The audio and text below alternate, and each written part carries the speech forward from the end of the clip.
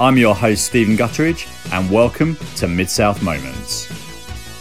We welcome back Phil Segal and Terry Canova, and bit of deja vu. How are you doing today, Phil?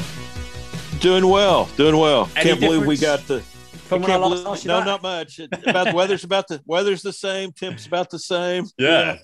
Well, I'm pleased to report I'm recording this at 8:02 British summertime, and it's light outside. So we're getting there. It's summertime. We're getting there. We're getting there. How are you doing today, Terry? Wonderful. It's nice that the world is opening back up. You know, I had a chance to go on a little mini vacation to Universal Studios in Orlando. I had a chance to visit a casino and actually play blackjack for the first time in about 14, 15 months. So we're wearing masks, we're being safe, we're doing all those things, but we're actually getting to do some things that we haven't done in a long, long time. So that's good news. We've got some events coming up because we've barely had any events of any like sports or anything. We got some test events with crowds coming up. Actually, there was one today.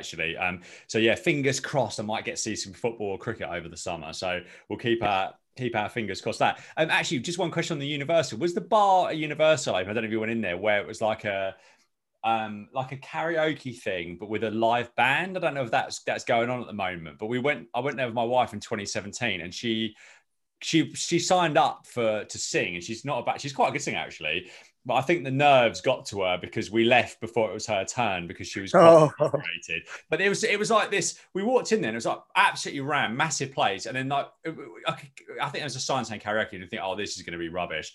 And I think the guy went up there and did maybe Enter Sandman with a live band. It was incredible, and everyone that went up there was really, really good. But I don't know if is that still there. Yeah, I don't know if that's still there.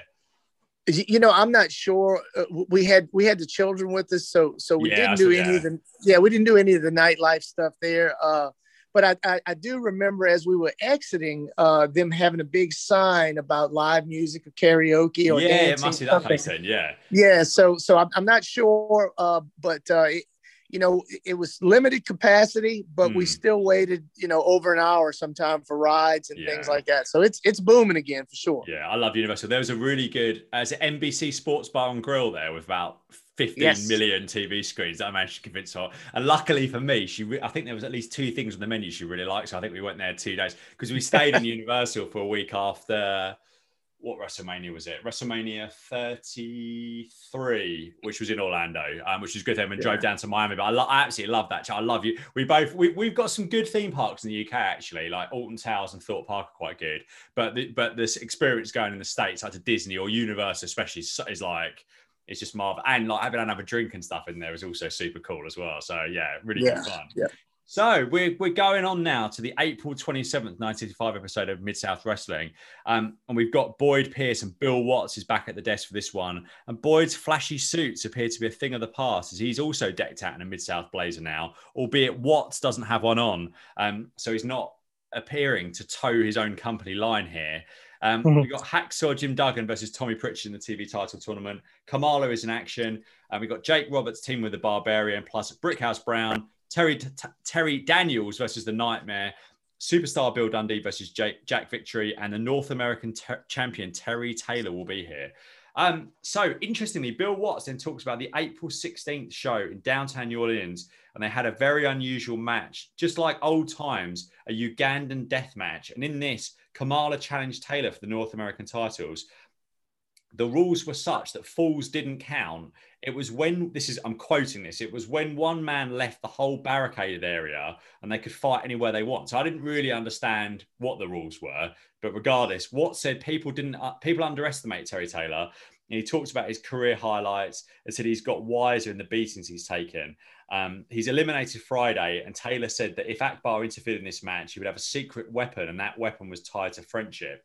So I always enjoy when they do this, and they haven't done this for a long time. And we cut to action from the Municipal Auditorium with Taylor up against Kamala and Watts' commentary over the top. And Watts explained that the match goes on until one man leaves the barricaded area. But I didn't understand. I don't know if you got this, and perhaps you've seen this match. Actually, Terry, you might have been there for this, actually. But did this mean that it was escape to win or escape because you'd had enough and you lost? I may have been there. I don't recall.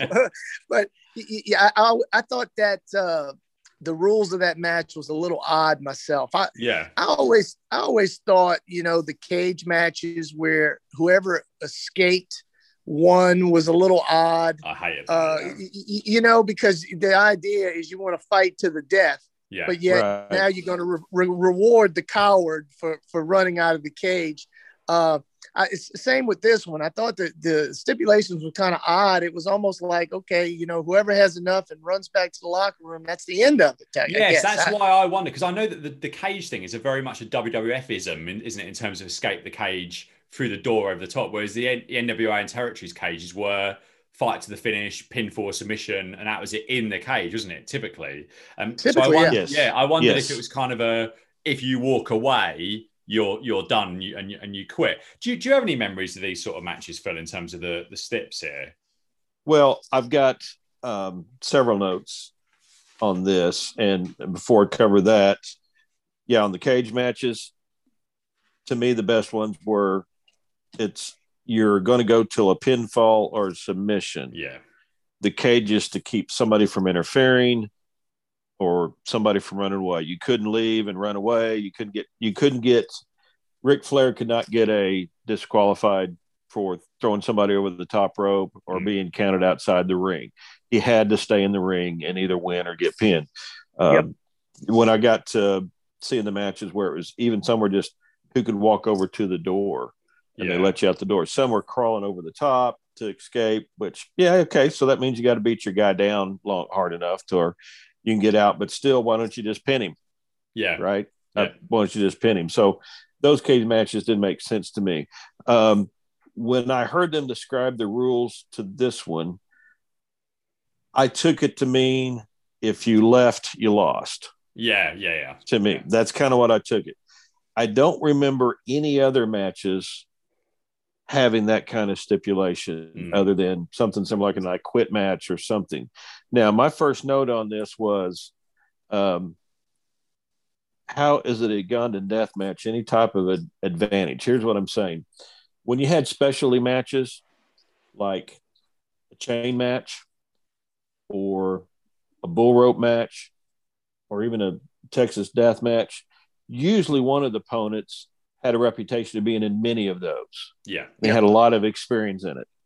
And so maybe he's got an advantage over the other guy because of that, because he's been in so many of them. Well, now we're hearing this Ugandan death match is, the guy that leaves loses or vice versa. It doesn't matter.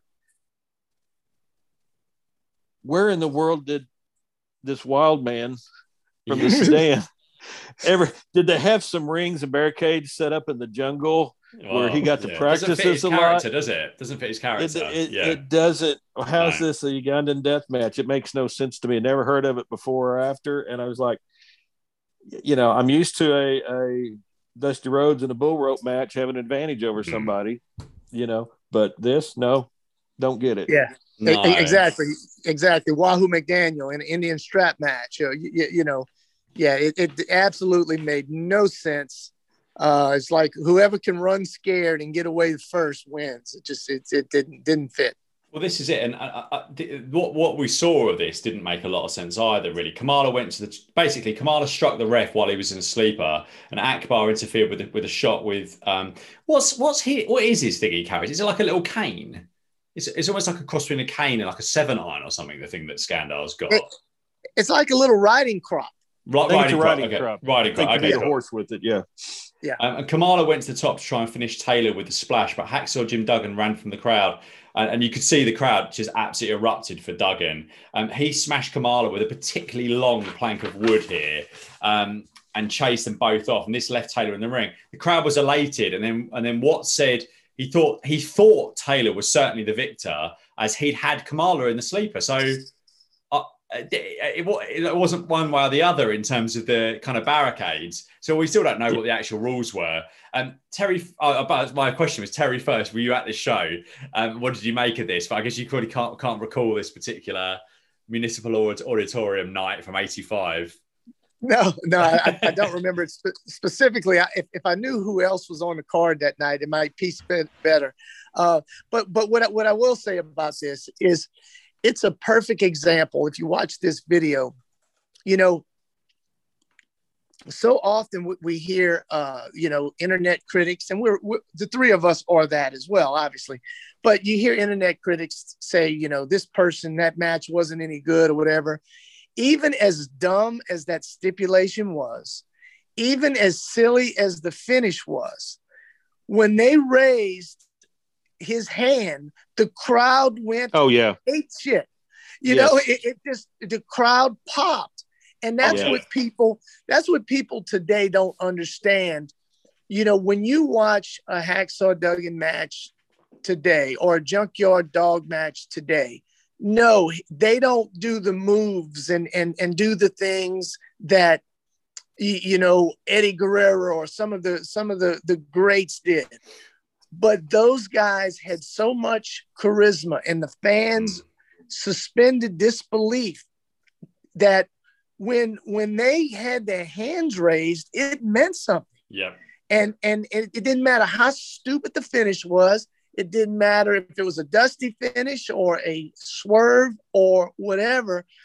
If the good guy got his hand raised, the crowd popped. And that's what people, I think, don't understand these days when they watch 80s wrestling. I completely agree. The most important thing is that the crowd likes it. Now, sometimes there'll be things that are so niche. Like I remember watching a thing on a PWG show where the crowd was singing, I Believe I Can Fly. And I think the guys in the ring were doing like a slow motion spot. So they were all wrestling in slow motion, which, you know, if you really thought about that, that's ridiculous. But for that, for that particular crowd in that moment, that worked. But that would never be something that would work mainstream. But for mainstream audiences, the most important thing is that the crowd, you know, for this promotion, which is, you know, it's, you know, this was seen by a lot of people. This was on TBS at the time. You know, this was, TBS, the Superstation at the time. So lots of people were watching this show on a weekly basis. So it has to be something that works for the crowd. Interestingly, we talked about WrestleMania on the last week's show. The thing I think the crowd reacted the most for was the rapper Bad Bunny that I'd never heard of before and probably never will since. The crowd went mad for this guy. So obviously that was the thing that, whereas the WWE title match was a very solidly wrestled match, but the crowd didn't react that big for it because it wasn't. And this is the thing, I've heard lots of people talk about this. And I think, I'm trying to think of the promoter who, maybe it's Paul Bosch actually. I've heard Dave Meltzer talk about this a lot in terms of if the crowd was down on a particular night in Houston, it wouldn't be, the promoter Paul Bosch wouldn't be like, well, actually, you know, there was the circus was in town, or we had a weather storm, bad weather, or this or that or the other. There was a big accident on the freeway and that stopped the walk up. He'd basically say the reason we didn't have a very good crowd tonight is because they weren't interested in what we were giving them. And actually, I'm a believer, if the crowd is not buying what you're selling, it's not their fault. It's not a difficult crowd. It's because you've not presented them with something they want to see. And that is, you know, right. that can be 400 high spots, and they you know, everyone knows sells like a triple death Canadian destroyer, or it can be like really solid, you know, New Japan style, you know, hard hitting heavyweight style or whatever, and everything in between really. So yeah, it's all about the crowd reacting to it in that time. What did you think of this this presentation from the live event, Phil, in terms of how they did this? Oh, it was a tremendous match, obviously. And one of my notes is what you two guys already covered. The crowd at about the 5-minute mark, if you want to go back and watch, goes absolutely insane at the end of this match. And it goes on. They show it for about 15 seconds. People jumping up and down, people beating the side of the barricade, just totally euphoric over this match, which that happened a lot back in the day. Yeah. These were over. These were megastars. This is what being over looks like. Just phenomenal. Watts puts over how tough Kamala was in taking the shot from the board, and then we cut backstage to a furious Akbar. He said that Duggan was going to pay and pay and pay, and Duggan spoiled it, and he needs to understand how it's going to be from now on, and no one makes a fool of the general. He promises him that something bad is going to happen to Duggan. I really like this. And this is a promo backstage at the Municipal Auditorium again. So it was great seeing something in a different location than the usual TV setting. What did you make of this follow-up promo here, Phil? Skandar was always good at getting people riled out. And then, of course, Watts holds that up, saying, you better take, Akbar serious. Akbar also took a really good whack with that board in the match. And I made a note to comment on this later. There's previous 2 episodes and this one. I think Watts is putting a bigger increase or shining a light on increased violence. Yeah. Like even Terry Taylor hurting somebody outside the ring and this, and I think there's a reason for that. We'll get to that in a minute, but there's a couple other instances where he's really putting a spotlight on how violent it's become. And in that match, you can go back and look, they both took a pretty good whack with that board. Yeah, no, definitely. What did you make of this follow-up promo here, Terry? Yeah, same here. I was a promo guy. For me, it was about, you tell me why I need to go to the arena. Yeah. And Akbar was so good. Akbar, he goes down as one of my favorite all-time managers. At the time, I hated his guts, but looking back in hindsight, I mean, he was just good. I mean, and he was good at what he did. And I love the promos as much as I did the matches. I thought he was really strong here, and he just doesn't miss a beat at all. And I really like the fact that Watts puts over Kamala, and also is like, you've got to take Skandar seriously. It's not like the babyface announcer trying to like make a joke out of it, or like, you just lost or anything like that. He's like playing this deadly seriously. You guys need to be worried about what these people are bringing, which is really, really good. First up in the TV title tournament this week was Duggan versus Pritchard. And Watts said, I didn't get this. Watts said this was a semi-final and the winner will wrestle Dr. Steve Williams in 2 weeks. But I think I don't think he got this right, because we talk about another match later on. And Dirty Dutch Mantel was shown on the outside looking on. Watts mentioned that Ted DiBiase would be on the show later on, coming back from a forced 30-day leave of absence. It was just a video package later on. He actually spent that on an All Japan Pro Wrestling tour. Pritchard walked off at 90 seconds and bizarrely he was just counted out, and Duggan was awarded the match. And I was really looking forward to this one because I've really liked Tommy Pritchard so far. Obviously Duggan's always good, but that was it. So yeah, just a 90-second walk-off count-out loss. I guess they didn't want to beat Pritchard. Any thoughts on this one, Terry? Well, Pritchard definitely doesn't want to get in a Ugandan death match, because walking away like that would be a sure loss. But, it was a little bit of an odd finish, and I don't know, maybe they're trying to play, formulate a character for Tom Pritchard. Maybe that's kind of be part of it. But I thought it was interesting. But love Hacksaw, and I did like Tom Pritchard. Yeah. What did you think of this, Phil? Yeah, again, I'd finish, but something different. So it was interesting at the time. It made it a little bit more interesting. And obviously, after he pile drived Horner, now they're trying to help him turn. So if they're trying to turn him for a heel, that means they want to use him as a heel, and losing to Duggan is not going to help. Getting pinned by Duggan or taking the spear and getting pinned. So they avoided losing some heat there. Good point. Yeah. This is one of those ones where they. Sorry, go ahead, Phil. Go ahead. Oh, I was going to say on the Dutch character here, the Dutch Mantel character. That is his physical appearance there. It's not an act.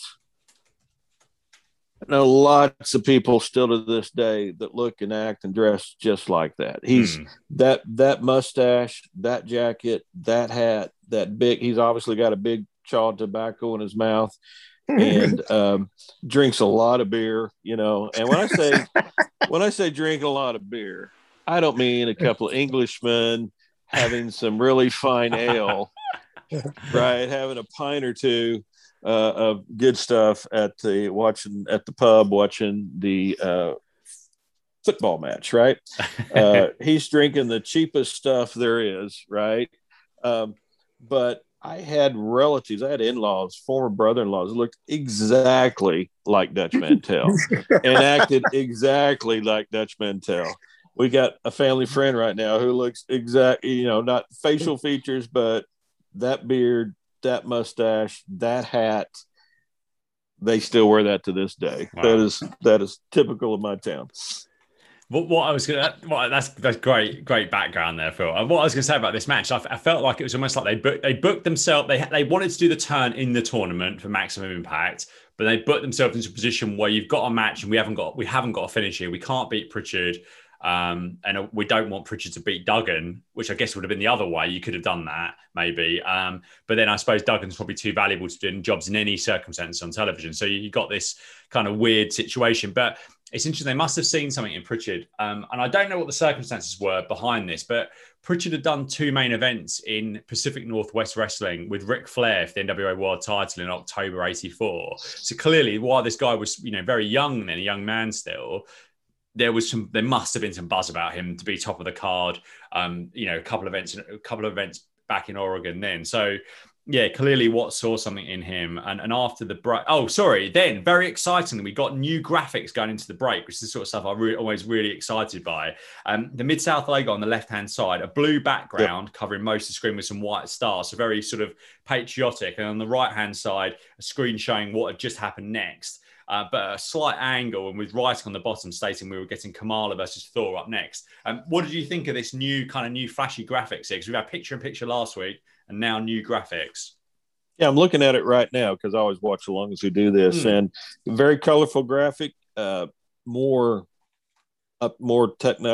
technologically advanced, showing the replay while putting the up what's coming up next. It had a good appearance to it. Yeah, I thought they're obviously improving. Yeah. What did you think, Terry? Well, I can't fake my gimmick. I'm the underachiever of the group. I didn't even notice. Do you know what? Here, take a look at this. Hold on. Can you see that? Yeah, there we go. Yes, that's it there. Yes. So that's it. That was new. Yeah. That was something new. I've got a dark confession for you both, actually. While I was looking around on YouTube the other day, I was really interested in when they stopped doing television tapings at this place. And they went to Tulsa, I believe, next and did a lot of their tapings. And I watched probably about 90 seconds of a show from 86 and they moved locations. And I actually thought, this could have been just the video of this particular week on YouTube. It's like someone's old VHS that they'd recorded, 40 episodes of Dynasty on, and then they'd recorded Mid-South and then uploaded it onto YouTube. But I thought the production was worse actually in 86. I don't know if you've got any, obviously we're skipping way ahead, but I don't know if you've got any memories of that. But I thought the arena didn't look as good on television that they were in as this did actually. No, send it to me. If you send in, tweet out what the episode was. Yeah, I'll have a look. I remember it was Jim Ross and Joel Watts were presenting it, and they were it was sort of filmed so that their back was to the crowd, almost like a kind of nitro commentary position. But yeah, I'll send that over to you. Do you have any memories of that at all, Terry, in terms of, It sounds like UWF is what you're talking about. It switched to UWF at that point. Yeah. And I do remember, and I think sometimes we all enjoy the most the era that we started. Yeah. And so for me, I'm always partial to the Irish McNeil Boys Club and watching that, or the black, dark, grainy footage from the arena. Yeah. Those are the two things that I like more than anything else, because even the UWF that you're referring to, even though we had great stars and great action, because it was given to us in a different format, it doesn't hold up as well to me as the Irish McNeil stuff did. And I think it's just because that's what I started. Either I watched it on TV in Irish McNeil, or I saw it at the arena with the one light above the ring and no commentary. Those are my two favorites. Everything else is a distant second for me. Yeah, that's understandable, definitely. So after the break, Pritchard was at the desk, and Watts said he paid a tremendous price to get that far in the tournament, even turning his back on an old friend. He said so Pritchard said he may have been born at night, but it wasn't last night. Is always a good line. And Pritchard, sporting a new beard, which presumably was to cement his new heel persona, then went on to say that anytime you step in the ring with Duggan, you have to watch yourself. He says he isn't as stupid as he looks, and he's going to pick his spots in Mid-South. Every time he's seen Duggan, he's caused a lot of damage. And Pritchard says he's learned it doesn't take just brawn, it takes brains as well. Watts ended this by saying this was Pritchard's answer to an unusual situation. While what he was saying, I kind of got this. I think he stumbled maybe once, but I thought he delivered this pretty well. What did you think of this promo, Phil? Yeah, he stumbled a little bit on his words there a little bit, but he sounded believable. He's obviously he's coming along, feeling better, improving his craft on the promos. He's doing good. Yeah, definitely. What do you think of this, Terry? Same. He's a new guy. He's a young guy. He's just getting better and better. He's a good hand, and everywhere he went from this point forward, like you mentioned, I didn't even realize he had just main evented Ric Flair in Portland. Not right before that. He's a good hand, and he'll always be a good wrestler, and that's why he's still training people to this day. Yeah, absolutely. I'm really impressed. I'm really excited about seeing some more of him. So we had Kamala versus Thor up next, and Thor tried a few running body blocks early, which Kamala no-sold before he went on offense. Watts called Kamala awesome and talked about DiBiase being back imminently. After a Kamala kick, Watts put over how tough the bottom of Kamala's feet were and said he could walk across gravel with no reaction, and compares his skin to being tusk-like.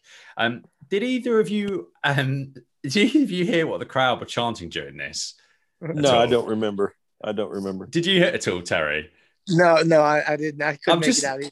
I'm laughing because I remember when I wrote this, I thought it can't have been this, but it sounded like they were chanting horny, but it can't have been. So I don't know what I wouldn't have thought it could be corny, because it's obviously Cornette wasn't there when he wasn't a babyface. So I'm like, if I could get in my time machine sometimes and just can't try and find out what some of these chants were. But there we go. And Kamala won in just over 2 minutes with his big splash. And Thor, as we talked about last week, the world's best looking and best shape enhancement talent, continues his losing record. Terry, what did you think of this Kamala versus Thor match?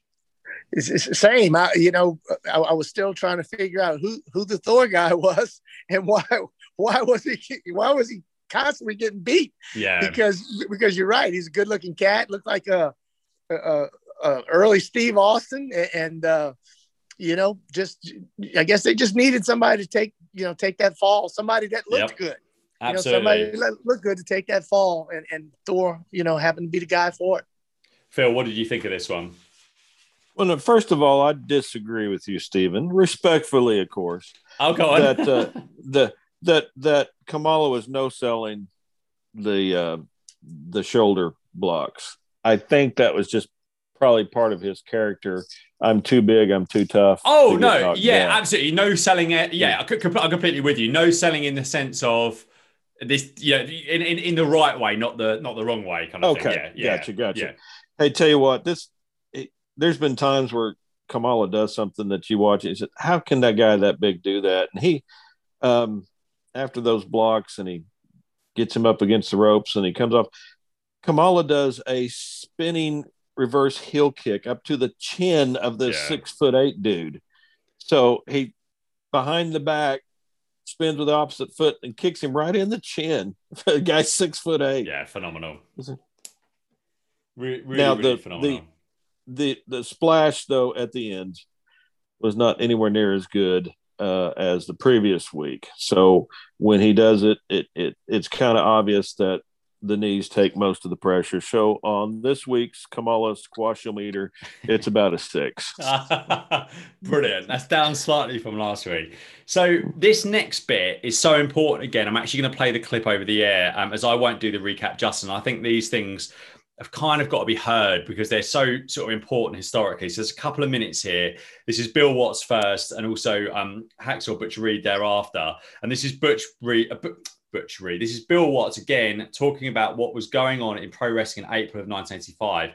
And this talks about the very question of whether wrestling itself was real. So I'm just going to play this for a couple of minutes, and then obviously we'll kind of go over, and I'll get your opinions on what Mr. Watts has said here. So this is going to work seamlessly. Boy, there's been a lot of controversy in the King of Sports lately. What with New York and Titan Sports and the Big Apple, and all their wrestling on TNT, and their Rock and Wrestling Connection, and their Hollywood making instant superstar wrestlers out of Hollywood movie actors, and then the 2020 thing where three never-has-beens were asked their impression of wrestling and gave a really biased, completely misleading concept of it. A lot of people come to me and said, Bill, is wrestling really real? Well, let me tell you something. When people come and wrestle, you don't see them. Swelling and pain take time. When the pro football players play the game, while the body is hot and they're still moving, they could be badly injured on that field. It doesn't show up till the next day when they have to report to that training room. And sometimes it's Thursday before the pains run out and they can go again. Recently, Butch Reed was wrestling, and about an hour after that match, we got an interview with him in Tulsa, Oklahoma. And you want to see up close just what the effects of a brutal match that Butch Reed had. Let's watch as Jim Ross talks to him. That's right, and I want to show everybody out there the living proof is right here. Yes, I just got through with a grueling match. One of the toughest matches I've ever been in before in my professional wrestling career.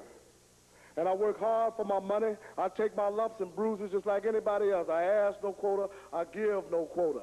You know, and anybody out there on the face of God's green earth that doesn't believe in professional wrestling, well, just step on in here with Hacksaw Butch Reed, and let's relieve all your skepticism and leave it all behind.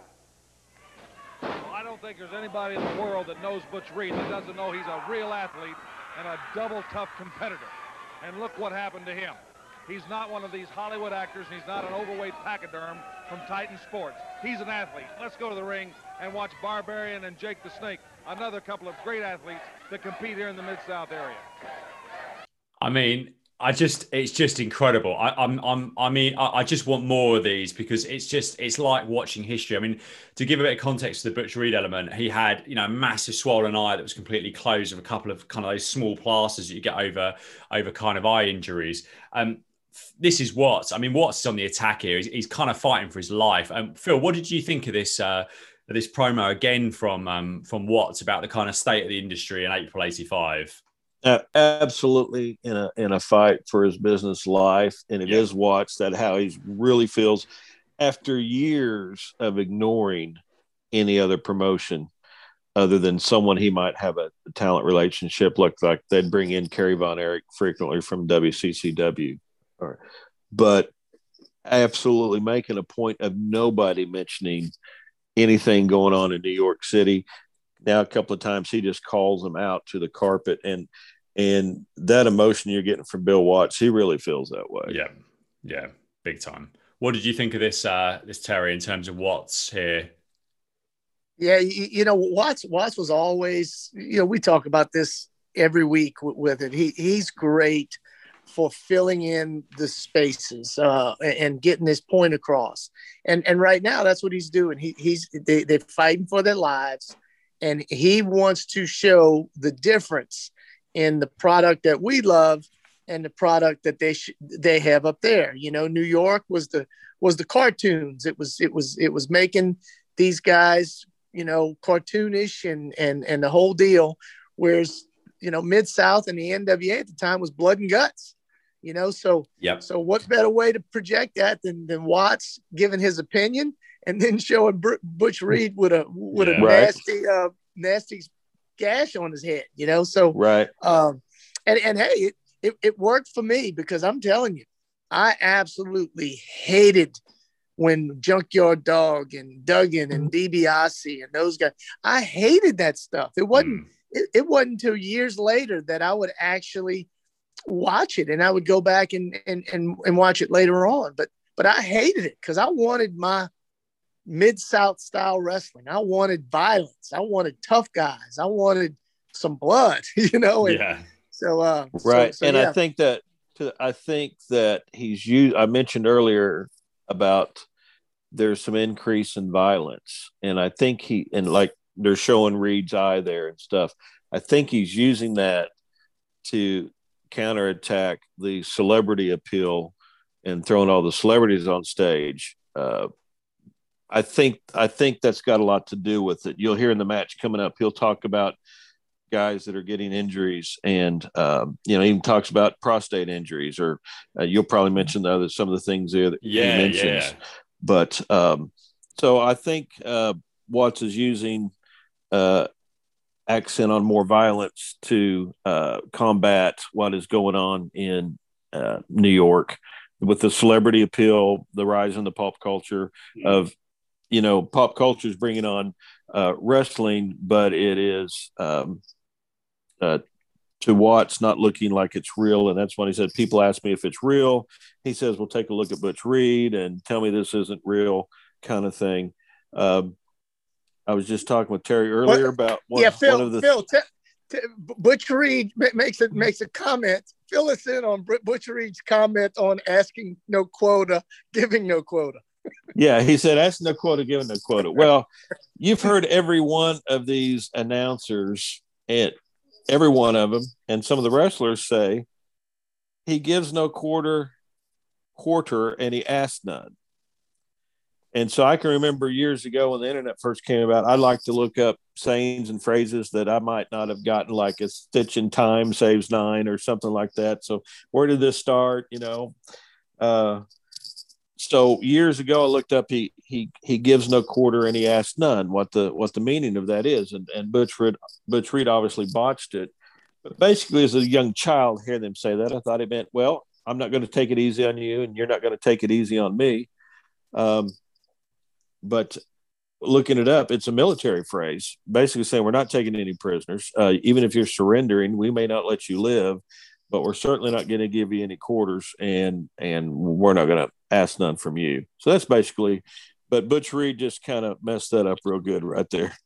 Yes, he did. Almost as bad as my internet that dropped out in the middle of that recap. So apologies, one and all. Anything to add on that, Terry, before we move on? No, the one point that I wanted to make, Watts talked about making these celebrities into movie stars. I mean, these movie stars into wrestlers. It's kind of ironic because you mentioned the Bad Bunny thing. And Jim Cornette, I listen to him online often. And Jim Cornette is he was one of the greatest managers of all time. And I know we can all agree and disagree with some of his opinions, these days, because he's set in his ways and he's old school, and I get it. And one of the comments he made recently about this Bad Bunny thing, and I sort of agree with it. Bad Bunny put on a good show. Yeah, he put on a really good show, and as you mentioned, the crowd was into it. The unfortunate thing for that is, and as Cornette mentions, is the wrestling promoters are trying to sell their wrestlers and sell the fact that these guys have trained for years and years and years. And when somebody like Bad Bunny comes in after training a month or whatever and puts on a show like he puts, it kind of discredits some of the old timers. It's like, for Christ's sake, this dude, accomplished this in a month. Why did it take you a 30-year wrestling career to get that good? And so again, Watts is old school, and I totally get what he was saying with that. It was the WWE was, making these guys stars a little too quick. Yeah, and I think that's a really good point about Bad Bunny and the whole service thing. I think the difference. So Mr. T at the time, talking specifically about WrestleMania 1, played a tough guy on television, didn't he? I suppose is the thing. Yes. In terms of his involvement in Rocky 3, which was 83, it's a couple of years before this, and then the A-Team. So he's obviously very famous for that. So I guess in terms of believability, I think you could make the leap there, I suppose, couldn't you? That, this is a big guy, he looks the part, etc. So sure. I probably wouldn't have had too much. I don't think I'd have had necessarily too much of a problem with that, but I do get the opposite point of that, and I've been very against a lot of celebrity involvement over the years. Is that this is a wrestling show, and we want to see the wrestlers that we go and pay to see all year in prominent spots at WrestleMania. The Bad Bunny thing, he didn't really look like an athlete though I understand he's been a fan his whole life, and he was kind of a smaller guy. And if they put him in against two more prominent wrestlers, I would have had more of a problem with it. And you could make an argument that Morrison certainly should be pushed more than he's been since he's been back in the company. But Miz has been a joke for ages. And actually, what makes that worse is that they put the WWE title on him for a week or so, a few weeks ago, to get the transition to Lashley. So I'm probably sitting. I've got splinters in my rear end because I'm kind of sitting on the fence on it, because I'm kind of a little bit both ways on it, in the sense that I am anti the celebrity involvement, but the crowd got into it, and Miz you can't really do anything with. And I think if Morrison was ever going to be anything more than a kind of lower mid-card heel now, he would have been, I think, and I don't think there's anything with him. So it's kind of horses for courses, I suppose. But yeah, my preference is do such a good job throughout the year with your wrestlers that the celebrities are the wrestlers. You don't need people from the outside. And that's kind of my argument always. If I'm going to WrestleMania, I want to see the guy that I've been supporting all year. And I include part-timers in that. People like Brock Lesnar and stuff. I love Lesnar for a long time. I've got no real kind of want or craving to see him come and smash someone in 5 minutes and then go away for 6 months and do it again, because that person inevitably will be someone that's going to be sticking around. So, and I guess actually in terms of back then, part-timers wasn't really a thing, was it, in terms of someone coming in for a big show and then disappearing? It was like you're either in or out, I suppose, aren't you? Yeah. Right. And to me, the point with non-wrestlers getting into the ring, and of course, my problem back then was with just celebrities that weren't not necessary athletes. Yeah. Mr. T was an incredibly physical specimen, and he had a lot of athletic skill, whether it was on his TV show, The A-Team, or like you said in Rocky III. But that was believable. We could set believable. I'm sorry, Phil, and also, don't you remember he was in like these tough man contests as well, right? Yes, he did. He did win some tough man contests. We're going to bring that up here a little bit later with another wrestler. But for me to see Jay Leno get in the ring and tag team with Hulk Hogan, that's just horrible. It decredits the business. Yeah. And all they wanted was that shot of, I think he was in like a wrist lock or something. They wanted that on all the papers next day, and that they got that. It's like, you got this multi-time world champion. I do completely agree with that. So moving away from this, ultra compelling promo again from Watts here. In ring, Jake Roberts and the Barbarian going up against Richard Dye and Paul Brown. Roberts smashed around Brown, even slapped him during the early beatdown here. And I thought Brown looked tiny in there next to the tall Roberts. The Barbarian was tagged in. He smashed poor Dye right in the face with the clothesline before dropping him with a press slam that actually made me wince. Watts said that the wrestlers sometimes had blood in their urine and had prostrate trouble. And the Barbarian caught Brown with a horribly stiff-looking clothesline in the face as well. And Roberts tagged in and stomped his face in. And this felt to me like Watts had said to the guys, Barbarian and Roberts, go and lay this in after this speech. And the Barbarian got the win in 2:45 with the full Nelson, while Roberts DDT'd Dye at the same time. This certainly wasn't for the faint-hearted here. Terry, what did you make of this match? I would have hated to be the person who got chose to be in the ring after that speech with the Barbarian, for goodness sake. I mean, I guess the only thing worse would have been somebody like Buzz Sawyer, because poor guy, he just got lit up. Yeah, it was that. There was one clothesline in the face that was, crikey, just really, really, really tough to watch. Yeah. What did you think, Phil, of this? Oh yeah, they were both very aggressive, both of them. And at the end, they let them both get in their finisher. They just let these guys go out and like I said, they pick it up a little accelerating the violence and aggressiveness a little bit. Yeah, big time. So back to Watts, and he said recently he was watching cable TV and he saw King Kong Bundy out of Madison Square Garden doing the 5-count gimmick. I don't think he said gimmick, but I think he was doing the 5-count thing or something. Even though they had that in Mid-South years ago, they then cut to a video from October 1983 when Steve Williams was a rookie going up against Bundy. And Williams won this with the Stampede Slam to the delight of the crowd in the Sam Houston Coliseum. Back to Watts, he said then, when they're talking about athletic ability, it's all about Mid-South. And as you saw, Bundy got stampeded by Dr. Death. I mean, just wow again. I mean, Watts is fully on the attack here to the point of actually showing his stars of today, beating people who are currently being pushed in WWF. And Bundy, I presume, was being pushed to the moon because I'm sure they already had Bundy and Hogan for WrestleMania 2 in the works by this point. Phil, what did you make of this this follow-up by Watts here?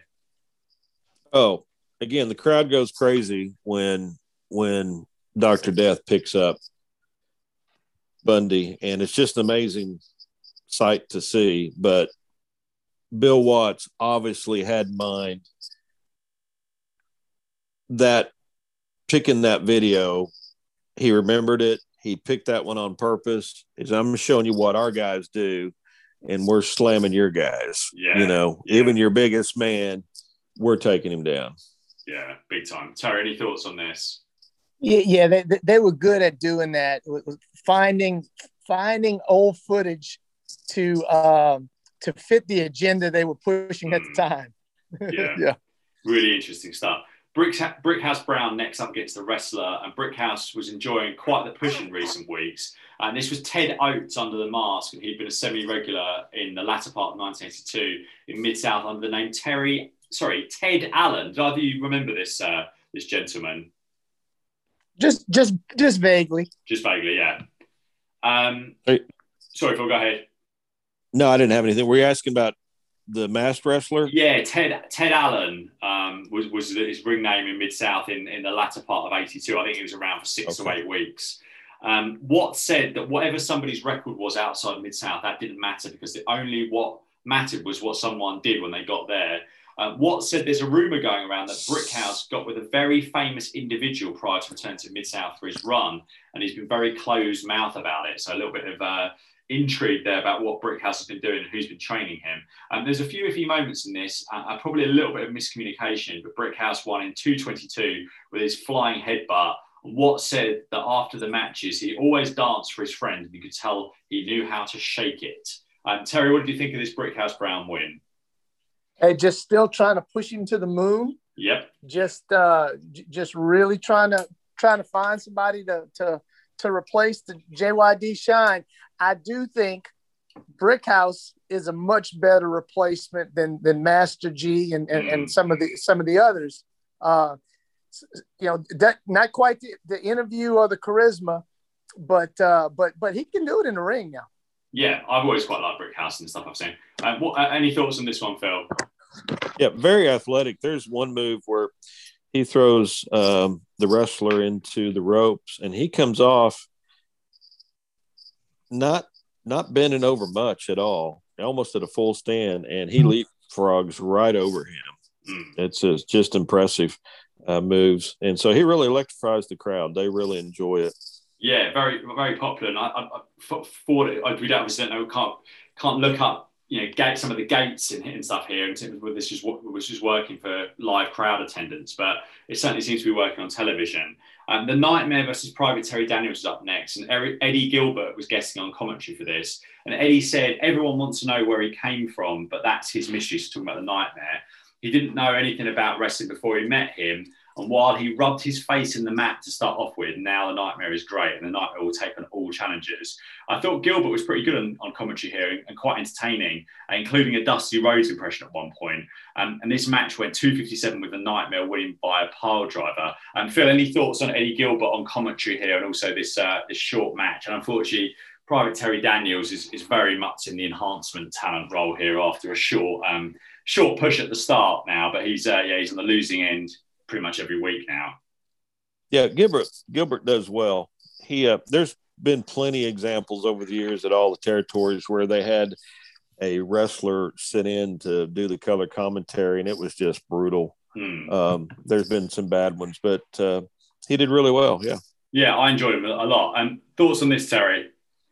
But yeah, and Gilbert, if you listen to other wrestlers on podcasts and shoot interviews, I think the consensus was Eddie Gilbert was one of the best minds, young wrestling minds out there. And had his life not, been cut as short as it was, he might be still somebody in the forefront. But you can tell here that he gets it. He gets wrestling, and whether it's in the ring or outside the ring or commentating, he gets it, and he always does a good job. Yeah, Mick Foley was very complimentary about Eddie Gilbert in his first book, which is probably the first time I ever really. I think I probably caught some Gilbert in late USWA, I think, because we had some of that around 1990. It was a bit out of date. But yeah, I wasn't super familiar with Eddie Gilbert, but yeah, he was very complimentary about him in that book. Superstar Bill Dundee versus Jack Victory up next. Watt said this should be great and it will prove it's the size of the heart in the wrestler that will count. Watt said that in 2 weeks the Freebirds will be there. Plus we have next week Brad Armstrong versus Jake Roberts in the TV title tournament with the winner going into the finals. So that doesn't make sense because I thought Williams was in the final. I guess Williams could be in the final already. So is that the other semi? So maybe I've confused myself there. So perhaps that will be Brad Armstrong or Jake Roberts versus Williams in the final, I believe. Unfortunately, I've not got access to the cardboard brackets to hand. Dundee locks in the sleeper and Victory's arm dropped 3 times to stoppage win in 2:31. Not a great deal to this. Any thoughts on this one, Terry? Well, Phil, first of all, I mean, Stephen, don't beat yourself up about that bracket because I've done. I've got it on my phone, actually. Go so carry on. As a coach, I've drawn up many brackets for many tournaments, but Bill Watt's brackets always seem to be a little different than everybody else's. Right. But no. Same with the match. It was solid. It was what it was. Yeah, indeed. Any thoughts on this film? Yeah, two things real quick. One is, on the sleeper hold, and always in Mid-South and most places, after the sleeper hold had been applied, there was no slapping on the back to wake somebody up, like you saw in many other territories. And as a matter of fact, if a heel puts the sleeper hold on somebody and just left them laying there, there is quite a bit of turmoil and upset as people are trying to get that wrestler to go slap him on the back to wake him up. Well, why didn't the referee know how to do that? Yeah.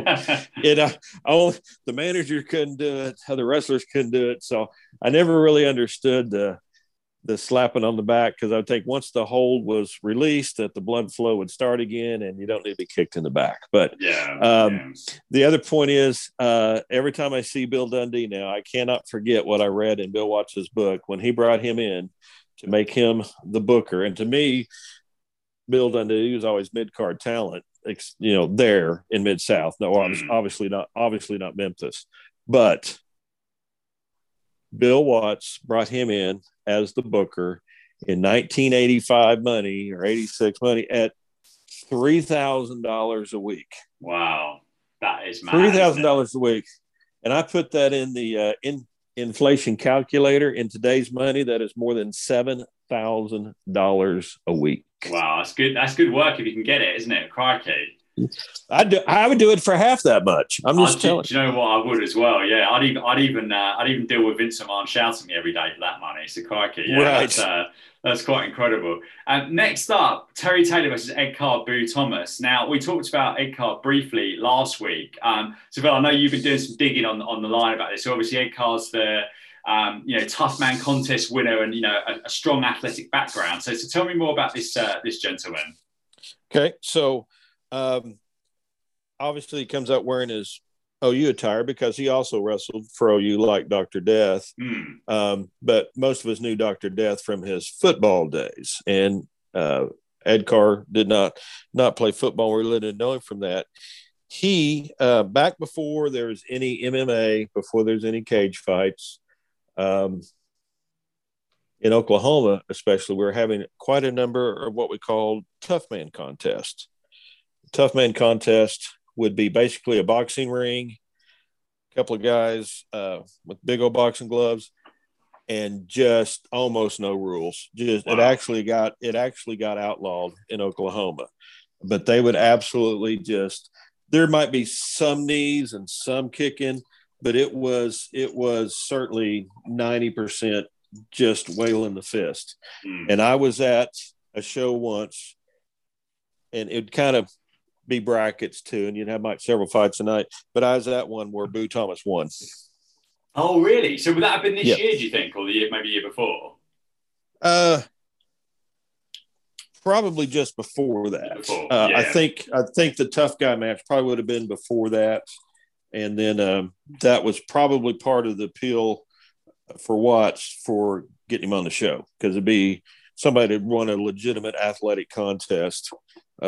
So, yeah. It's even more interesting that he doesn't get pushed, isn't it? That's the thing I don't understand with this.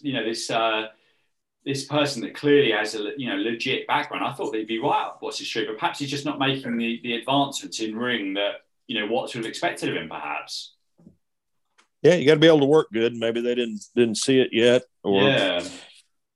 So Terry was out here with a lovely white jacket on, ring jacket with black stars on it, and he was wearing that epic North American title belt, which I thought looked particularly fantastic on him. I suspect you appreciated this, Terry. I know that you sort of previously talked about your man crush on Mr. Taylor, and I suspect, crikey, there's not too many people could pull this big belt off better than him, really, was there?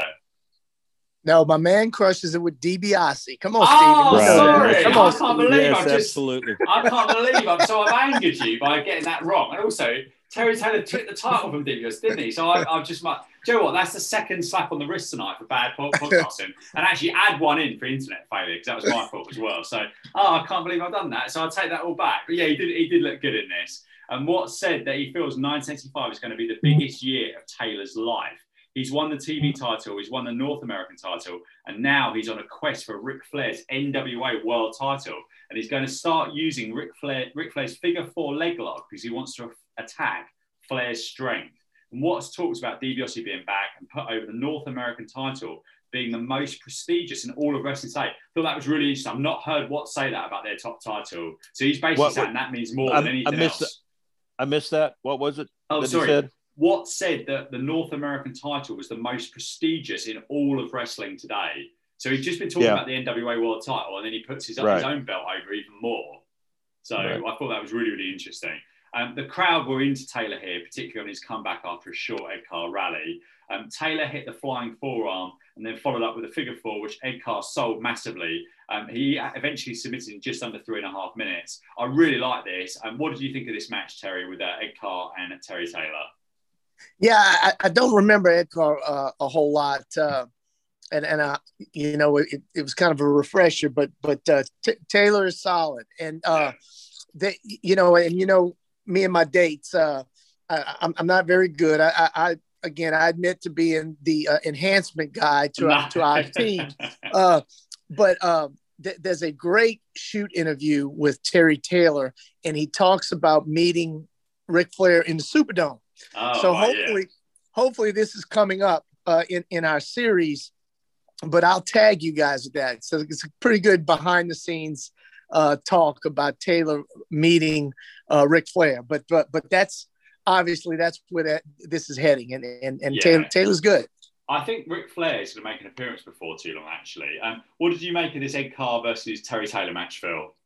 It was a good match. Huge push for Taylor with what Watts is saying this could be the biggest year of his life. Well, that's absolutely up to Watts or not, whether let him, he's got that control in his hands. We know now that whoever he pushes, he's going to push. So Taylor is getting such a huge push. Do you think they're still trying to replace the loss of Magnum TA? I would say so. Yeah. I think they want this, because interesting, I know Duggan. Had Duggan been North American champion by this point, or was that later?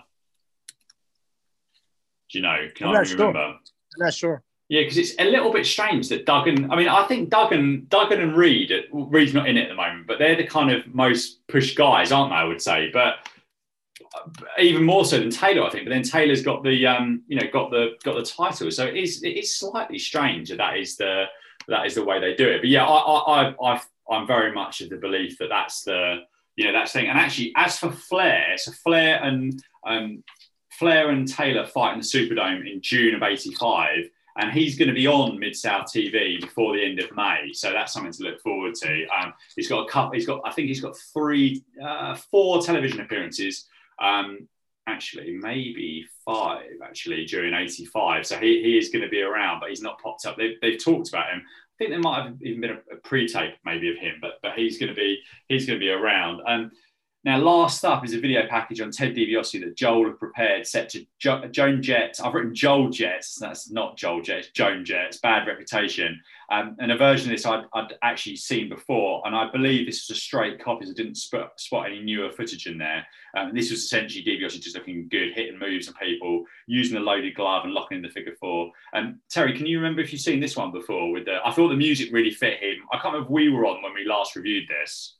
Yeah, it's a good package and some good old Joan Jett and a sidebar within the last 2 years. I saw Joan Jett in concert, so she's still and she's still wearing the black tight pants and everything else. Yeah. She's still getting after it. Yeah, she played one. The last WrestleMania I went to at MetLife was I think she played Ronda Rousey out about 10 past midnight when that main event finally went on after the longest wrestle. I was in that stadium from I think 10 past 6 until 12:40 a.m. or something ridiculous. That was great. I thought that really fit Ronda Rousey really well. And Phil, what did you think of this Ted DiBiase video package to close the episode, basically? Good package, showing him against a lot of different wrestlers, showing him with his figure 4 leg lock finisher, showing him loading his glove, of course. So they're letting you know DiBiase is about to come back in full force. Yeah, absolutely. And Watts even talked about some of the WWF scalps that DiBiase had, including Andre the Giant as well. So he couldn't let the episode end without another little dig there, which again, it's just, I can't recommend, if you don't watch anything else of Mid-South, hunt out that Watts promo about WrestleMania 1 from 2 weeks ago and have a look and a listen to what he said this week. And I suspect there's going to be more because this is about as compelling as wrestling television as it gets. And that's it. The April 27th, 1985 episode is in the books. I thought this was certainly an improvement on last week, and Watts' continued rants and attacks on the WWF are really like, as I said, watching important history play out in front of you. Terry, what are your final thoughts on this episode? Good stuff. I agree with everything you said there. You did get my wheels spinning a little bit, talking about that North American title. Yeah. It is almost like Duggan, even though he's the top star right now, he's focused on Skandar Akbar and his guys, and not really worried about a title.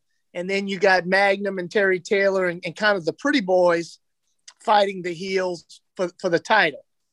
It's almost like Duggan's role is the enforcer and not so much the title chaser. It's kind of intriguing to think about. Yeah, it is strange, isn't it? I was just looking back to see, and I don't believe he doesn't look like he had a run as a heel as the North American champion. So I mean, looking forward, I can't see. Okay, so.